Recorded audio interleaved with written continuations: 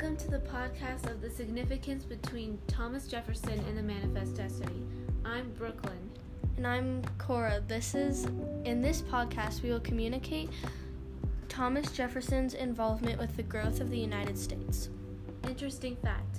In the 1700s, Thomas Jefferson was introduced to ice cream while in France. He then delivered this newfound dessert to the United States. Thomas Jefferson very much believed in the expansion that the Manifest Destiny brought to the U.S. Due to this belief, Thomas Jefferson soon declared the Louisiana Purchase, leading to an expedition to the west of the Mississippi River, dispatched by Jefferson himself. The Louisiana Purchase was approved in 1803, which doubled the United States territory. Many Americans favored the idea of the westward expansion. The Louisiana Purchase costed the United States $15 million. Whoa, that's a lot of dough, Joe.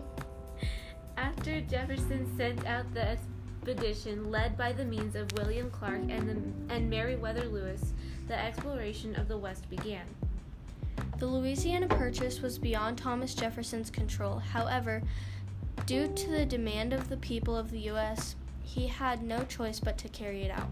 Exactly. Though we had new territory, the Spanish governor withdrew the rights of every American to ship items through New Orleans, in which was associated with the new territory of the United States. Precisely, Thomas Jefferson wanted to purchase New Orleans from the French so that the United States could use the Atlantic Ocean for buying and selling goods.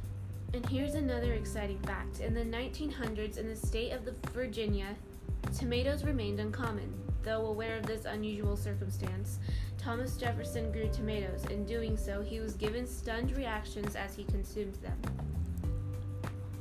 Meriwether Lewis and William Clark were not the only ones who went on an expedition through the West.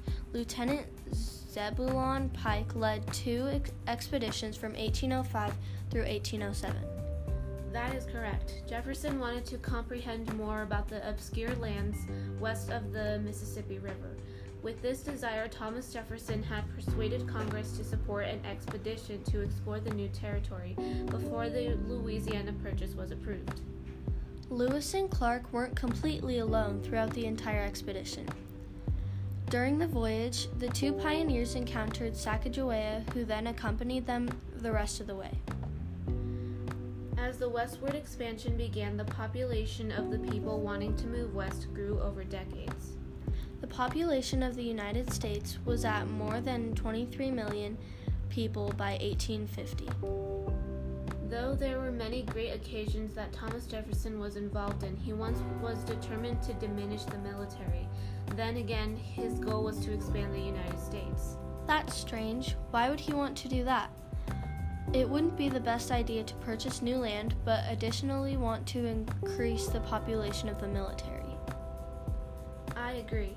If we were to have many rivals surrounding the United States, in which we're all declaring war, all the residents of the U.S. will most likely remain endangered. While there is still more about Thomas Jefferson and his involvement with the Manifest Destiny, it's time to wrap things up for today. Have a pleasant day, and thank you for taking the time to pay attention to the podcast of the significance between Thomas Jefferson and the Manifest Destiny.